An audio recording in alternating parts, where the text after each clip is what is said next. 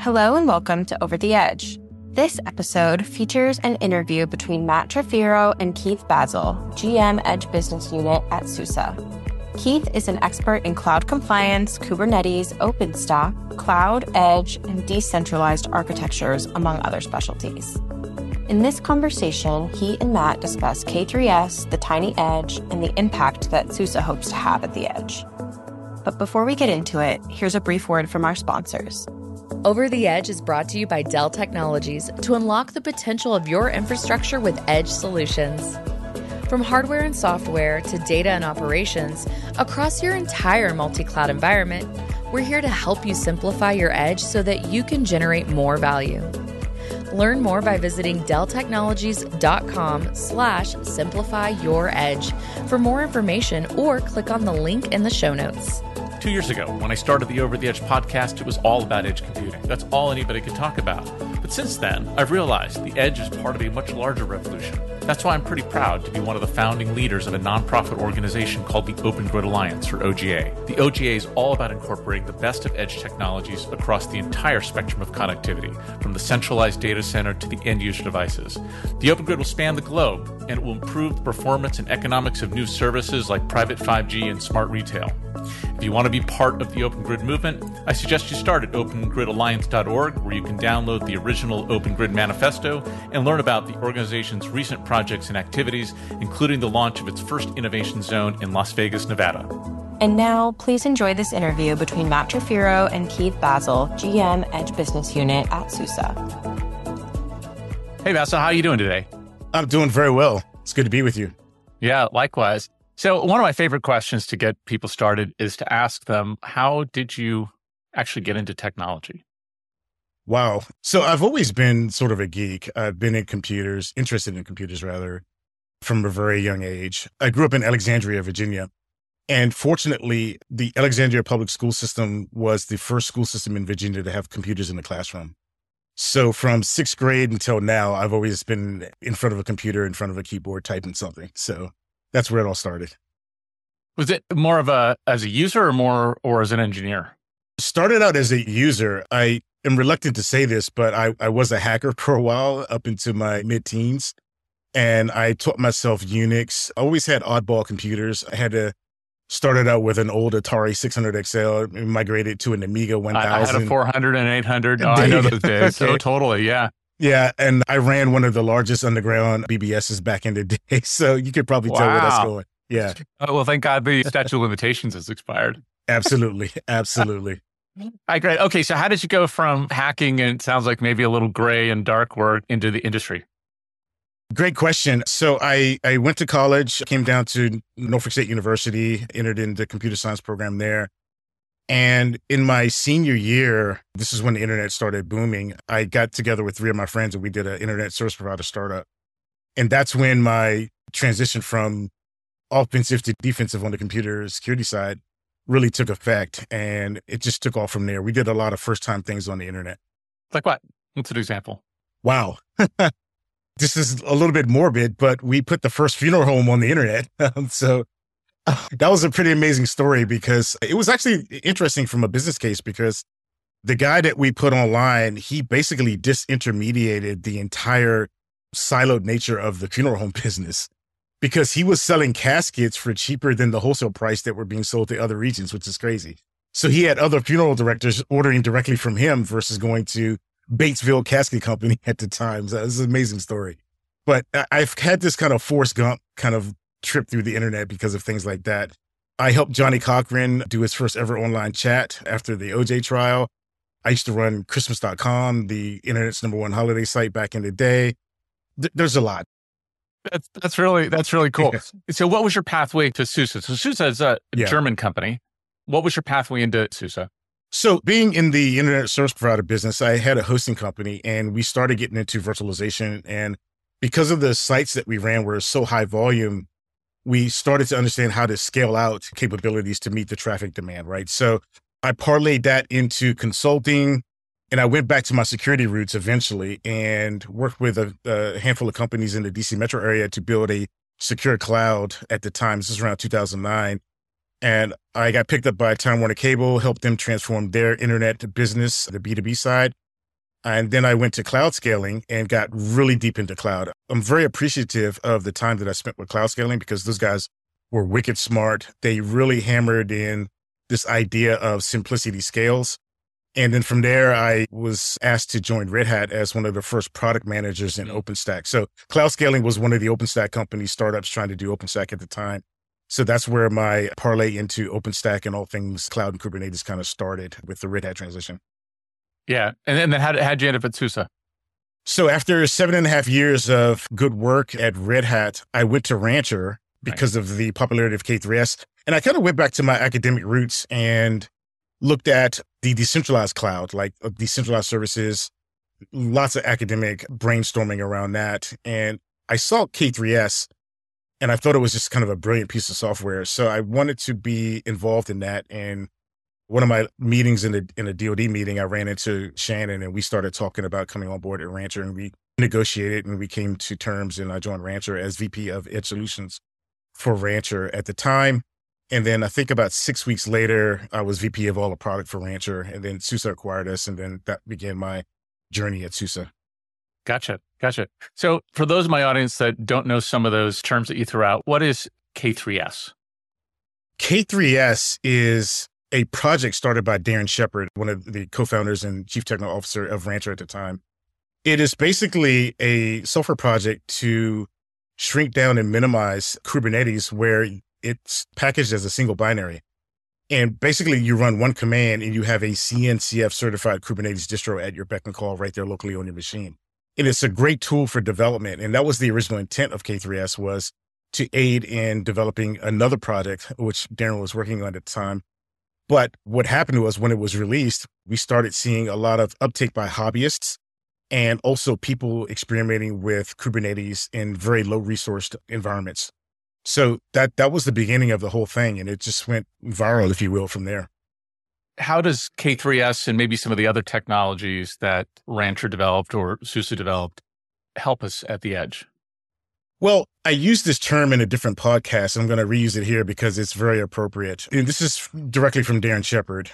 He said that K3s removes the cognitive overload of standing up Kubernetes, right? So everybody knows who Kelsey Hightower is, and he wrote a guide on GitHub about how to stand up Kubernetes the hard way, right? And it's a great set of exercises to go through to learn the ins and outs of Kubernetes and all the components and parts. But you don't want to stand up Kubernetes the hard way every single time, right? And so what K3s represents is basically Kubernetes the easy way. And again, one command line and you're good to go. That's great. And so let's step back a little bit. So when you talk about the edge, at SUSE, how do you think about it? How do your customers think about it, and how do you think about it? Yeah, it's a great question. And it's one of the first things that we needed to do is set a baseline taxonomy for how we approach the edge, because you can't really have a meaningful conversation without that, right? So in looking at the edge, in talking to customers, I always talk to customers. I'm still a product manager at the core, right? So I have this kind of product manager driven mentality with me at all times.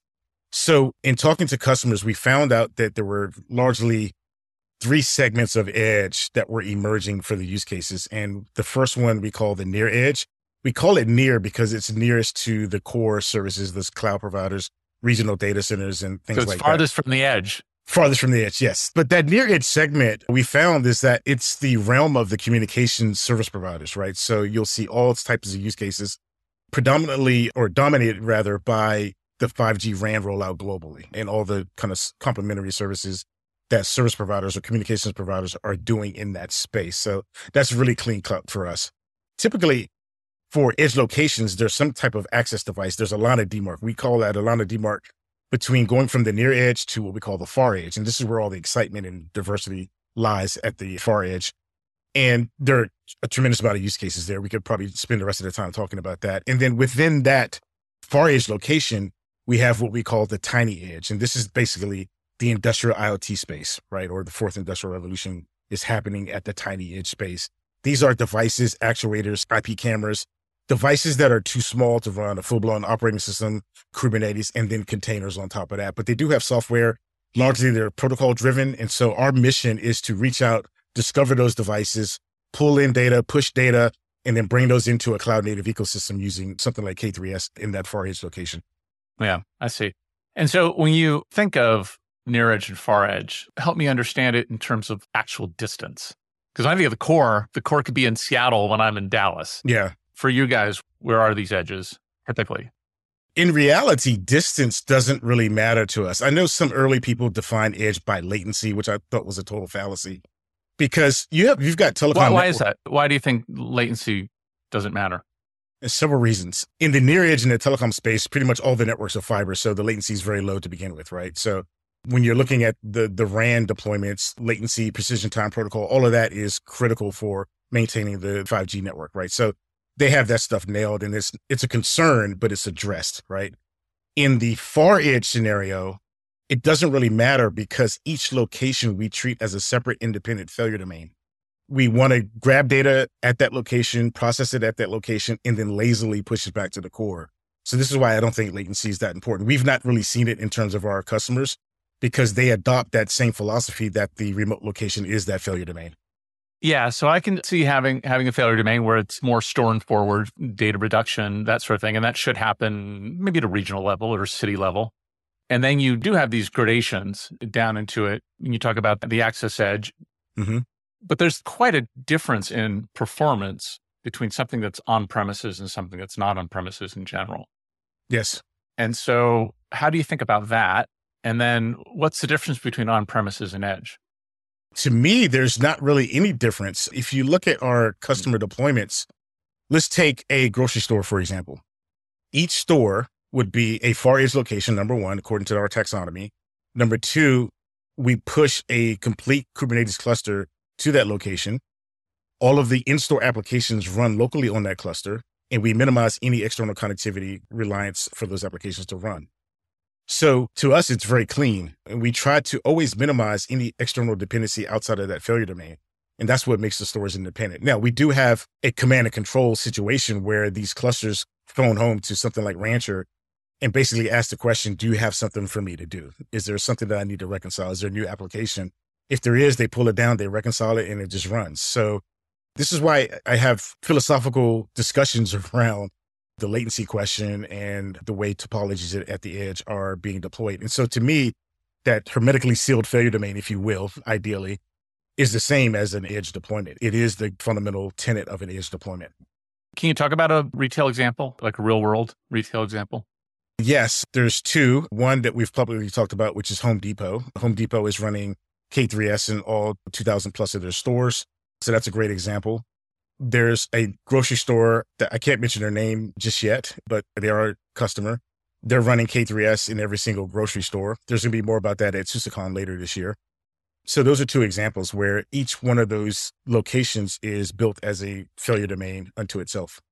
Yeah, so let's talk about the kind of applications that are running at the edge in, say, Home Depot. What does a store like that need that requires Kubernetes? Well, I'll talk about the applications generically from a retail perspective. So you'll have companies running, in some cases, point of sale systems that have been containerized, running on K3s, for example. You'll also have inventory management running at that store. You may even have some advanced use cases where they are analyzing foot traffic on a given aisle based on camera traffic and things like that. So the sky's the limit there. And what's really cool is that some customers are thinking so far advanced where they are tuning the operation of the store based on external parameters like traffic at a given time of day, the weather, things like that. So it's really cool to see some of the application of the external data going into, let's call it retail operations driven by something like Kubernetes. Right. And I don't think of a Home Depot as being a particularly friendly environment for servers that you might find in a data center. Where do you put the servers in a store? Well, typically the machines, they could either be off-the-shelf boxes that you would find in a data center in most cases, or they can be ruggedized. And that's the beauty about K3s is that it runs on Intel, runs on ARM, and whatever the hardware is out there, we would most likely support it. So it's up to the customer to give us a bill of materials for their hardware, and then we go forth and deploy. Yeah, I see. Okay. And then can you talk about like other use cases that are driving demand? It sounds like there's a lot of retail-based use cases. So everything from automated checkout to automated inventory to loss prevention to traffic analysis, shelf analysis, all these things. What other industries and demand use cases are you seeing sort of drive? this industry? We're starting to see a pretty good pickup in healthcare. Let me pause there because I'm going to come back to it. So healthcare is number one. We have a business unit called SUSE RGS, Rancher Government Solutions, that is covering our U.S. public sector space. So there's a lot of DoD and IC opportunities and really cool edge use cases, most of which we can't talk about. But in that space, you'll see K3s, for example, and Kubernetes being deployed as far as satellites in space, all the way down to backpacks and soldiers. So I love talking to those guys because every day is a different day. Every use case is different, and it's so exciting given the diversity there. But coming back to the healthcare space, what we're finding is that there's increased demand for what we call mission critical applications at the edge. So these are healthcare related support functions in terms of software, supporting the doctors, the healthcare providers, helping with the equipment in that space. So lots of excitement happening there at the edge. How do you see your customers dealing with these two opposing trends, I think? So one of them is, I want to get out of the data center business. I started my cloud migration. I love the idea of shutting down my data centers and moving more of my workloads off cloud. And then you're coming to me and say, oh, wait. In order to do these cool new applications at the edge, you need to have a data center again. How are you seeing that tension being resolved? I don't see it as tension as much as evolution, because you need to have some centralized control plane services for your deployed footprint. But the good thing about the investment in cloud from a people and process perspective is that by reusing Kubernetes and the container-based approaches that we found in the cloud at the edge, there's not a lot of retooling or reskilling. We may have to consider a smaller machine in terms of CPU and memory for that container to run in. But by and large, you can use the same processes like GitOps, right? Or using Rancher to manage the upgrade of downstream clusters, or using Rancher now to manage the lifecycle management of the operating system to upgrade the operating system at those remote locations. So you're going to have that centralized presence. And the beautiful thing about Rancher is that Rancher ultimately is a Helm chart, is a Helm application that can be installed on any Kubernetes CNCF certified Kubernetes distro. So you can put it in Azure, Google, AWS, or your own gear in your own data center. And so once you have that in place, you can then manage the footprint for the edge. Now, if I run Rancher in a cloud environment, so the cloud companies all have their own way of selling you Kubernetes, yes, right? Is Rancher an alternative to those? So like I would run it on EC2 instances, Amazon, instead of using, what is it, AKS that Amazon? Is that how I use it? Or do you actually deploy it on AKS? Yes, you can deploy it on AKS, or if you want to spin up your own EC2 instances and deploy it as if it was on virtual machines, you could do that as well. But the beautiful thing about Rancher is that it's agnostic amongst the providers, meaning that we have built-in provider support to directly talk to the hosted versions of Kubernetes to manage those clusters, to manage that service rather. So if you spin up Rancher on EKS, for example, you can then turn around and deploy a cluster and manage a cluster on GKE, for example, or AKS on Azure, or your own gear on your own gear and on your own premises. So that's the beautiful thing about Rancher, is that we don't lock you into one of those providers. We give you the ultimate flexibility to match the control plane with the profile of your deployment. Okay, so one of the things that it sounds like Rancher can help an enterprise do is look at all of the places where they might want to run workloads, whether it's in the cloud or across multiple clouds, or on a constrained device, or on just a regular server that's in my private data center or in a co-location data center or anything, to treat that maybe not quite as one fabric, but at least one set of deployment patterns that I can do. Is that a correct way of thinking about it? That is a very good way to think about it. What else? So healthcare. What else are you seeing? What else is driving demand? For us, the next wave is to address what we call the tiny edge, as I said earlier. So the industrial IoT space, we think, is going to represent the most significant amount of growth for the edge ecosystem in total. So later this year, we will be releasing a product that does just that. And ideally, we'd like to have certified protocol support for the top protocols in that space. Yeah, it's interesting. Where do you see SUSE going with this? That's a great question. We've basically charted a really strong path in this space. We've kind of set the standard in open source around the complete full stack management. And again, let me just recap what we've done. So Rancher, by default, before the edge became a thing, was managing the applications, right? Deploying applications and managing clusters. It's really important to understand that, because those two things remove a lot of overhead for our customers. So we can manage the application, number one, with Rancher, and we can manage the lifecycle of Kubernetes. So as we know, Kubernetes is a very fast cadence upstream. Every 3 months there's a new version. So it allows us to keep up with the pace of the innovation going on upstream. The third thing that we've done, which came out of the Edge requirements directly, was managing the operating system below that as well. So imagine like a retail store chain with 1,000 stores, just to keep the number simple. Typically, they would run 3 nodes at each store. And so if there's a new CVE or a new kernel update for the Linux that's running in that cluster, how do you upgrade that, right? And so we have answers to that. It's built into our capabilities to do kind of a rolling window upgrade of the operating system underneath that cluster while keeping those containers running for the customer. So those are really strong things that we don't see anybody else really doing sincerely in the open source world. And we want to maintain that lead. So we've built that, right? And so now the next step of our evolution is to continue our market share and signing customers and growing that business, but also move into the industrial IoT space, move into the telco space. We released a set of cloud native solutions and positioning called ATIP, the Advanced Telco Infrastructure Platform. This is all about giving cloud native edge solutions to our telco customers globally. And that is wonderful positioning. And we're going to continue to mature that. And then finally, the industrial IoT space I mentioned earlier, we're going to go after that pretty strongly. So we have a lot of opportunity in front of us, and we're very excited. We're building and continue to build a very strong team of folks that are committed to the space. And I'm very proud of the folks that we have in the chair, and we're actually growing to this day.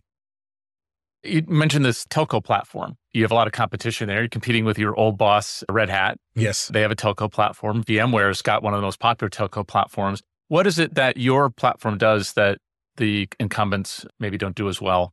Well, let's look at the timeline. So in the past couple of years, most of those people that you just named have been doing virtual machine-based telco solutions, so VNFs, right? Virtual network functions based on VMs. So when the clock reset to go cloud native, it was basically the flag dropped and it was a free-for-all. So we got in at that time point, and we are a legitimate contender in that space because we have started with a CNF-based model, a cloud-native network functions model. And so in the telco space, it's all about passing packets as fast as possible. We talked about it. We alluded to it a bit about the latency issue between the towers and the CUs, for example. So we have to make sure that things like SRIOV, Precision Time Protocol, DPDK, all of that works flawlessly within the Kubernetes and cloud-native environment. And so we're doing that. In ATIP, the Adaptive Telco Infrastructure Platform product set is designed to address those specific and tight requirements we see in the telco space. You're going down the path of being a platform for Open RAN when Open RAN actually becomes commercially viable. Yes, we are. And there's been an association of European telcos under the banner of SYLVA, SYLVA. And basically what those guys have done is agree to come together to build an open source reference architecture for their RAN use cases. And we are actively a part of the SYLVA community to bring our software to the table and to take that reference architecture and do a SUSE implementation thereof. And we think that's a winning strategy for those guys because once they see it working and have vendors come to the table to offer a SYLVA reference architecture, they can just deploy that across their telco footprint. Does the SUSE tooling have anything that makes it easier for me to build multi-tenant applications?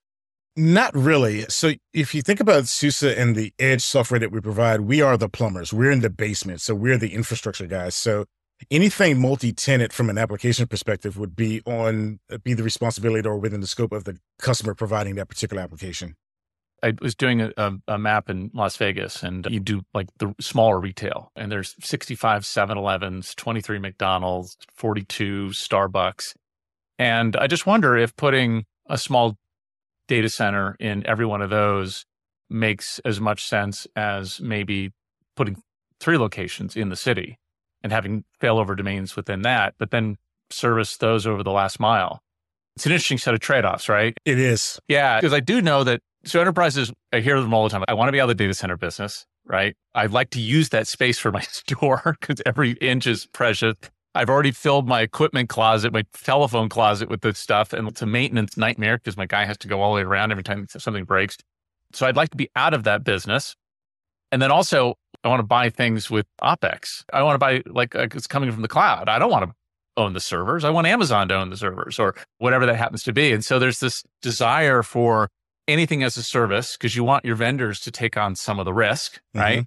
And not just the vendors that make the servers, but like maybe the folks that make the smart inventory loss prevention, like per camera per month, not like $1 million up front, because that's how enterprises want to buy. And so there's a potentially interesting shift here where as we take the cloud and the cloud economics farther down, you literally could have Amazon's cloud on the other side of your wall. And then it's essentially as if it's on premises. And with fiber, you're right, you can get pretty close. Yes. I mean, 10 miles, you can 100 microseconds. It's nothing. And so it's really interesting to think what's going to change. There's probably some cultural changes too that would have to happen. Like you'd have to feel comfortable letting it go off your premises because like, but stores got to stay up. So I have to say that. So tell me, react to that. Yeah. Great. Stores got to stay up. That's the number one statement that you made there. So we have had some customers try to do this kind of expanded failure domain where there's some centralized service managing some number of stores. The problem with that is when the thing goes down, they all go down. The crater there is pretty large. Also, not all stores have access to the same level of connectivity. We've got retail customers that are on T1s, for example, because they're out in a very rural location. Right. They're not going to have fiber to their store. Yeah. Second, on the service providers, the cloud providers rather, the pricing that we do is order of magnitudes cheaper than we've seen quotes from the three big providers for the same service. It's just very heavy for those guys to get involved on a per store location and keep the price reasonable or to have exceptions to that pricing. In fact, we even took the approach last year to be very flexible and to really understand how the retail customers, and for the most part, want to consume pricing. And everything in that world is a fixed price per location. So we actually pivoted and changed our SKU model to be per location based pricing so that when they spin up 5 new stores, they automatically know what the software and infrastructure cost is going to be without this variability and flexibility that you come from on-demand pricing. They're telling us this is how they want to buy. So obviously we're going to react to that. And it's very hard for the cloud providers to pivot as fast as we did in that space. I see. That's really interesting. These early customers that are building out the, putting in edge servers with K3s in all their stores, right? That's a big bet. Do they have their own development teams? How do you go from, okay, I want to put some ruggedized servers in all my grocery stores to who's making all these applications actually work and running the Rancher and running the K3s and who's doing all that? How does that all work? Those guys are doing it in-house. And in fact, that's really? Why, yes. And this is why our solution represents so much value for them because they don't have to worry about it. We're checking the boxes. We're doing full lifecycle management of all the infrastructure. And then their mission at that point is to work on the application that provides the best business value for that particular location and push that application, push that business value, if you will, to the edge where it does the best good for the organization. But this is what they specialize in, and this is what they want to specialize in, and quite frankly, what they should be, because any tweak or efficiency or any new innovation for the application there is going to be valuable to their business from a monetary or competitive situation. And that's what they should be supremely focused on. That's super interesting. And I can see, well, let me say one more thing too, because there's one philosophy that's driving me and our team that's probably not obvious here. We expect Kubernetes to be everywhere. We expect it to be fully commoditized. So it's like electricity, right? You expect you to plug into something and it just works. This is our mission. We want to be the just works people so that whatever you're building in terms of, let's say, electrical appliance, just plug it in and it just works. So I think I wanted to get that across because that's what's really driving our team and our mission and how we think about what's going on at the edge. When you say full lifecycle management, do you also help manage the lifecycle of the applications that are running on top of? Yes. I see. Yes. Okay. All right. So, and back to what I was asking about the skill set. I mean, grocery stores aren't typically able to hire the same. You would be surprised. Surprised. Okay. Okay. Well, okay. Because I just came from a meeting with that grocery store customer, and those guys are rock stars. I mean, they are Kubernetes experts. They're security guys. And it's just really cool working with them because they know exactly what they want. They see the value proposition. They know what their mission is, and they know where the organizational value is with those applications. And they're keen on just pushing that out to the stores to keep their competitive positioning in place. Yeah, that's really interesting. I once had a senior vice president from Citi. I won't name who he was. And we were talking about why his team needs easier interfaces to technical things, right? He wanted a visual dashboard as opposed to a CLI front end. And I'm like, I haven't heard that before. And he's like, well, let me explain it to you. I have more developers than Google, but I don't have any Google developers. Gotcha. I Sure. got 300 people in Des Moines writing Java. Sure. What's interesting is, so let's imagine the retail store of the future, right? Mm-hmm. Automated checkout, automated loss prevention, automated inventory, a camera every 22 inches on the ceiling, AI inferencing, all this stuff. No one retailer is going to have the people to build all those applications. They're going to have to bring third-party applications on. So how are you seeing the enterprises wrestle with, maybe they don't have to do that now, they're building everything in-house, but how do you see them dealing with it? Okay, well, how are we going to bring third-party applications on? Or are those just like, oh, that's going to be a different box? How are they thinking about that? It's not a different box. What's happening there, and this is really speaks to our go-to-market strategy in the industrial IoT space. So again, we see ourselves as infrastructure providers. And so we want to provide the infrastructure glue to talk to these various devices. All the devices you just named, we want to have some connectivity to those devices to plumb them into the container native, the cloud native world, right? And so in terms of go-to-market, this is why we see our partnerships being very important for the growth and future of our business, because we would love to partner with the camera providers, these random sensor provider, to let them enable and build their value on top of our infrastructure using the plumbing that we have, so to speak, and then in turn resell that to their customers downstream. It's a very broad market, and we're very excited to be slotted where we are and positioned where we are today. Yeah, I get that. That is kind of exciting. You know, that you go all the way up to the applications. Are you opinionated about the hardware? It sounds like you run across all different levels of hardware, but like when you say infrastructure, I think of not just the infrastructure software, but I think of the hardware that's running on. How do you guys view the hardware layers? This is the beautiful thing about the acquisition of Rancher into SUSE. SUSE has 30 years of Linux experience, enterprise grade Linux. I mean, we have security certifications around common criteria. We have NIST validated security modules. We have a secure supply chain and build system internal to SUSE that is common criteria certified. And so out of all of that machinery comes a hardened enterprise grade Linux. And so with that Linux, we have past performance and certification for the OEMs, for the Dells, the Lenovos of the world going forward. And so we can parlay those set of artifacts and that certification into the bill of materials that we see emerging in the edge space. It's great to have those pillars available for customer value. If I'm a customer of yours, am I typically using your Linux, your SUSE Linux? If you want the full stack management where we manage all the way down to the OS, today we suggest that you use SLE Micro, which is a lightweight, immutable, edge-based distro of SLES, SUSE Linux Enterprise Server. It's a lighter weight OS that's designed to run on ARM and Intel and have the footprint that's small enough to run on these low resource machines. So it is the perfect fit for running K3s on top of that, and then your cloud native apps on top of that. Yeah, that's really cool. Now, SUSE and Rancher, I guess now part of SUSE, have had long-term commitment to open source. Can you tell me SUSE's view towards open source and what your position to the market is regarding that? Yeah, so everything we do is open source, and everything we will do is open source. It is 100%, like Red Hat. Okay. 100%. It's in our DNA. Even, for example, I'll give you an extreme example of just how open source we are. So about a year and a half ago, we acquired a company called New Vector, which is a cloud native security suite of tools. Very good software. And it approaches some zero trust ideas that we have. And it's just great software.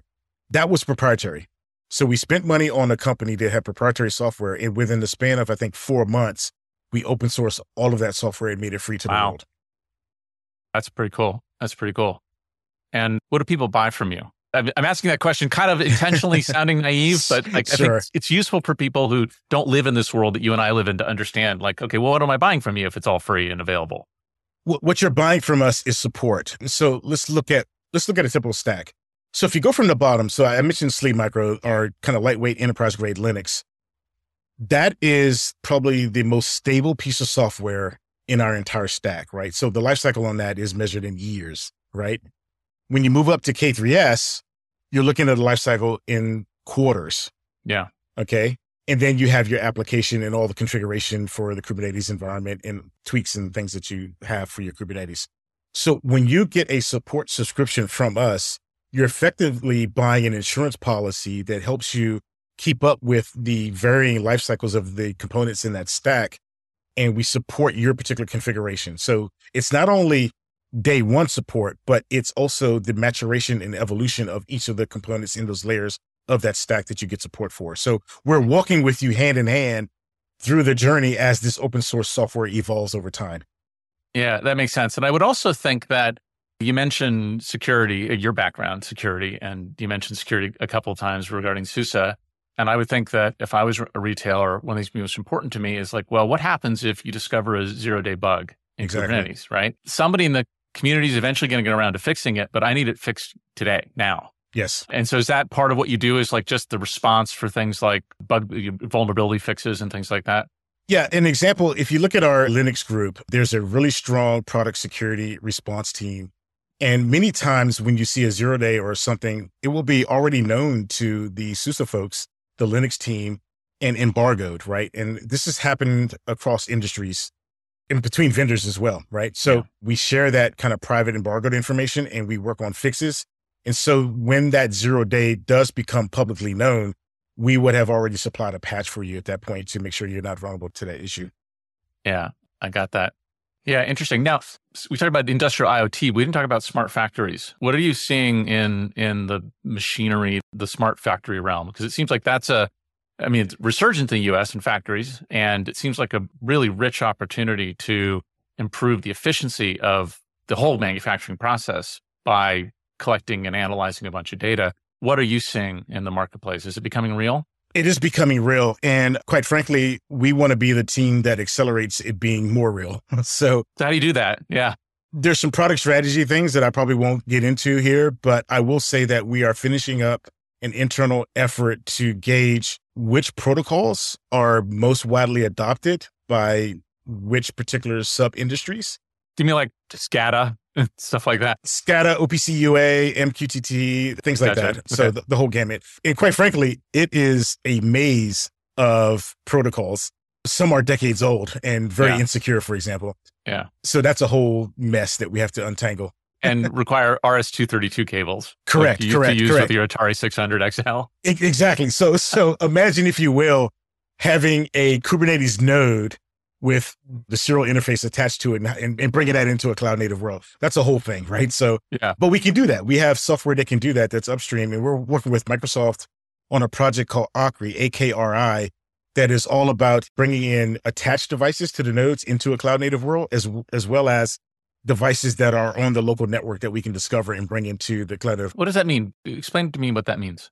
So last year at the SUSECon keynote, I gave a talk where we had on stage next to me a single node cluster running Sleep Micro K3s. We plugged in a camera to the USB port. Once that camera was recognized, the AKRI framework recognized that device. And according to the directives, it plugged that device into a container running a machine learning workload to recognize patterns of video. So then I held up the SUSE plush doll. It recognized it as a SUSE plush doll and then popped up a QR code on the screen, for example. So that gives you an idea of what could happen at the edge. But any of these sensors, actuators, cameras, they need to be harnessed to feed into the AI ML engines to do something useful at that point. And so my mission is to create that plumbing. Yeah. So is AKRI a general purpose protocol that theoretically any device, it sounds like it's like a Helm chart for devices in a sense. This is what it sounds like to me. Like there's a description of what this device can do and what it is, and it comes through the physical coupling and then magic happens. Magic happens. So AKRI, to your point, it is a framework that does just what you said. It's built by plugins. So you'll have a OPC UA plugin, an OnVIF plugin.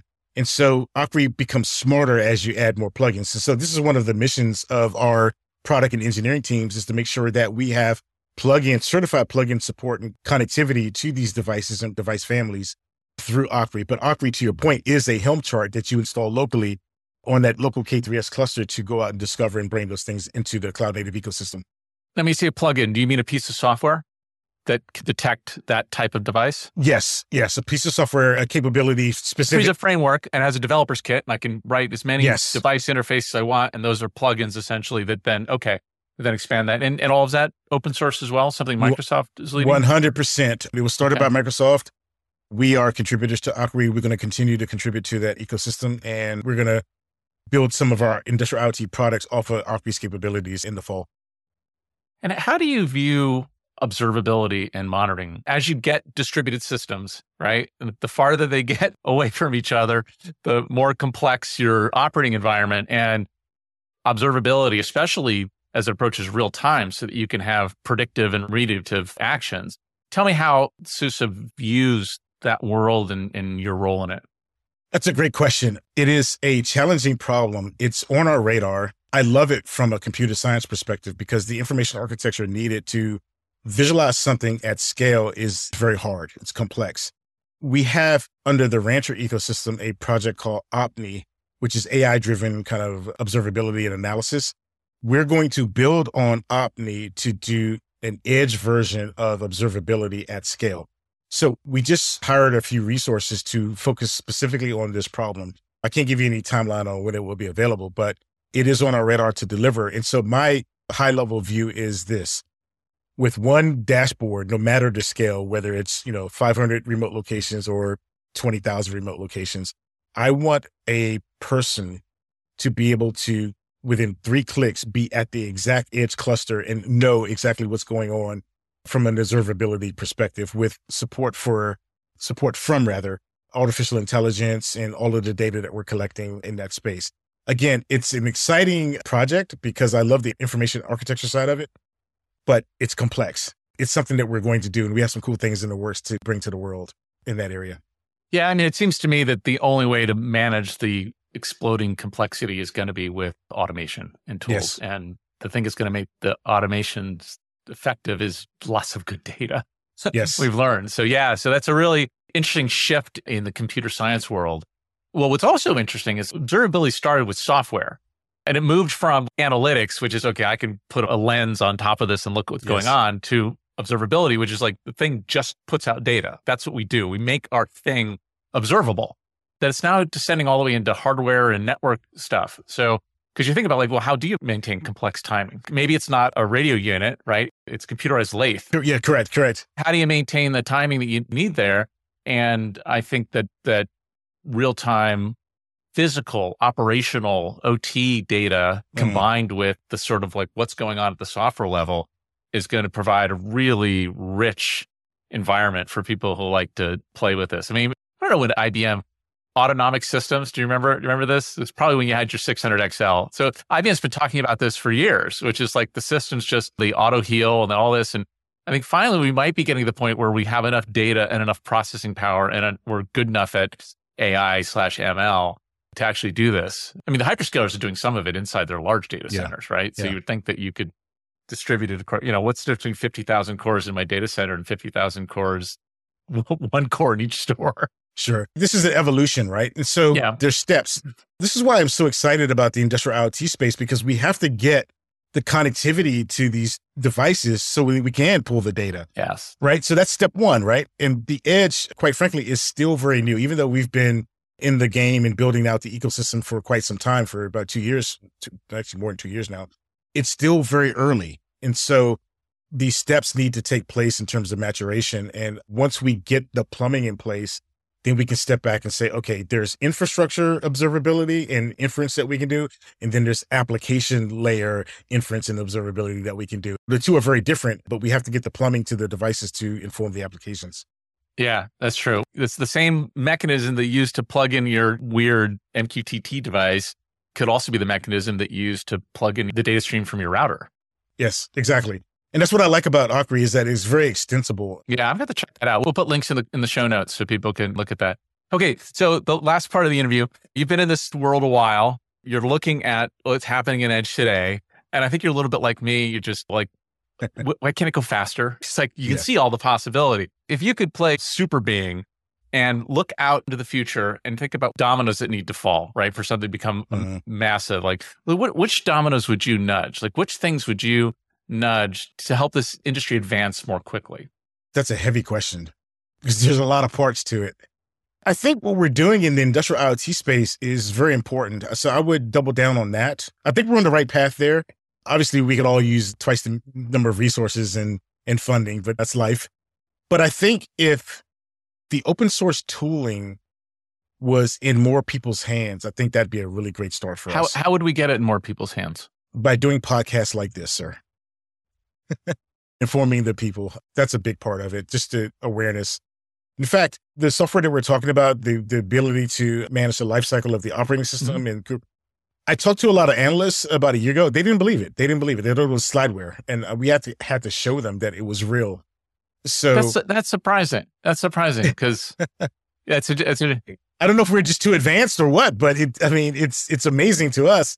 And Chrome has been doing it for years, and I guess Core OS was kind of the first that I heard about it with this. But it's interesting. Maybe in the enterprise world, it's still, oh no, nothing happens automatically on my watch. And it's like, well, you can't move as quickly as a machine, so get used to it.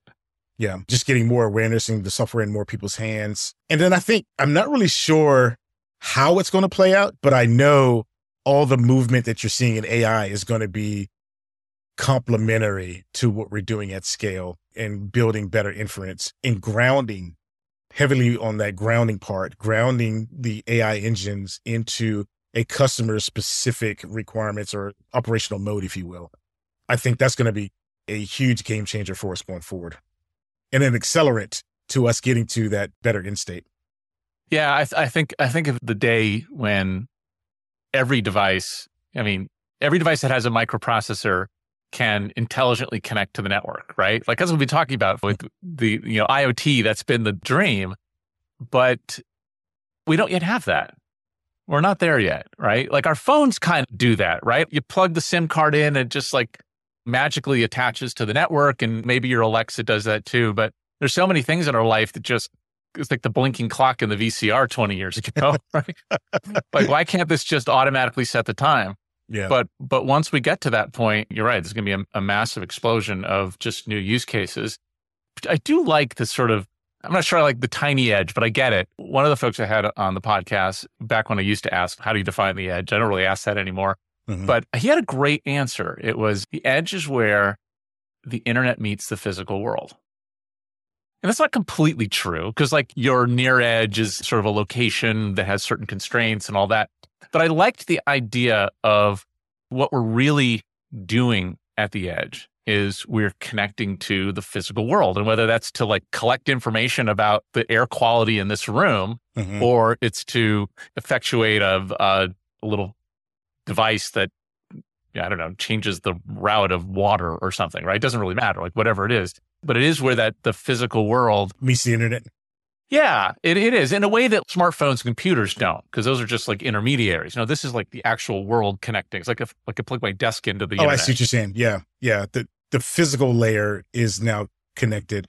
It's an interesting definition. I slightly disagree with it because the physical devices and things that we're connecting, to me, the internet is public internet. So just to be clear, I've been in situations where that is never, ever going to happen, right? So, and plus, even in the commercial space, connecting these devices, they're still within a private network. They're never the twain shall meet in terms of public internet. So it's a nuance, but I'm calling it out, but it is what it is, right? So yeah, that's true. So Basil, it's been a pleasure to have you on the show. And I definitely am inspired by the idea of let's teach more people about this. Let's get more people into this world. So thank you very much for being on the show. Okay. Thank you, sir. Appreciate it. That does it for this episode of Over the Edge. If you're enjoying the show, please leave a rating and a review and tell a friend. Over the Edge is made possible through the generous sponsorship of our partners at Dell Technologies. Simplify your edge so you can generate more value. Learn more by visiting Dell.com.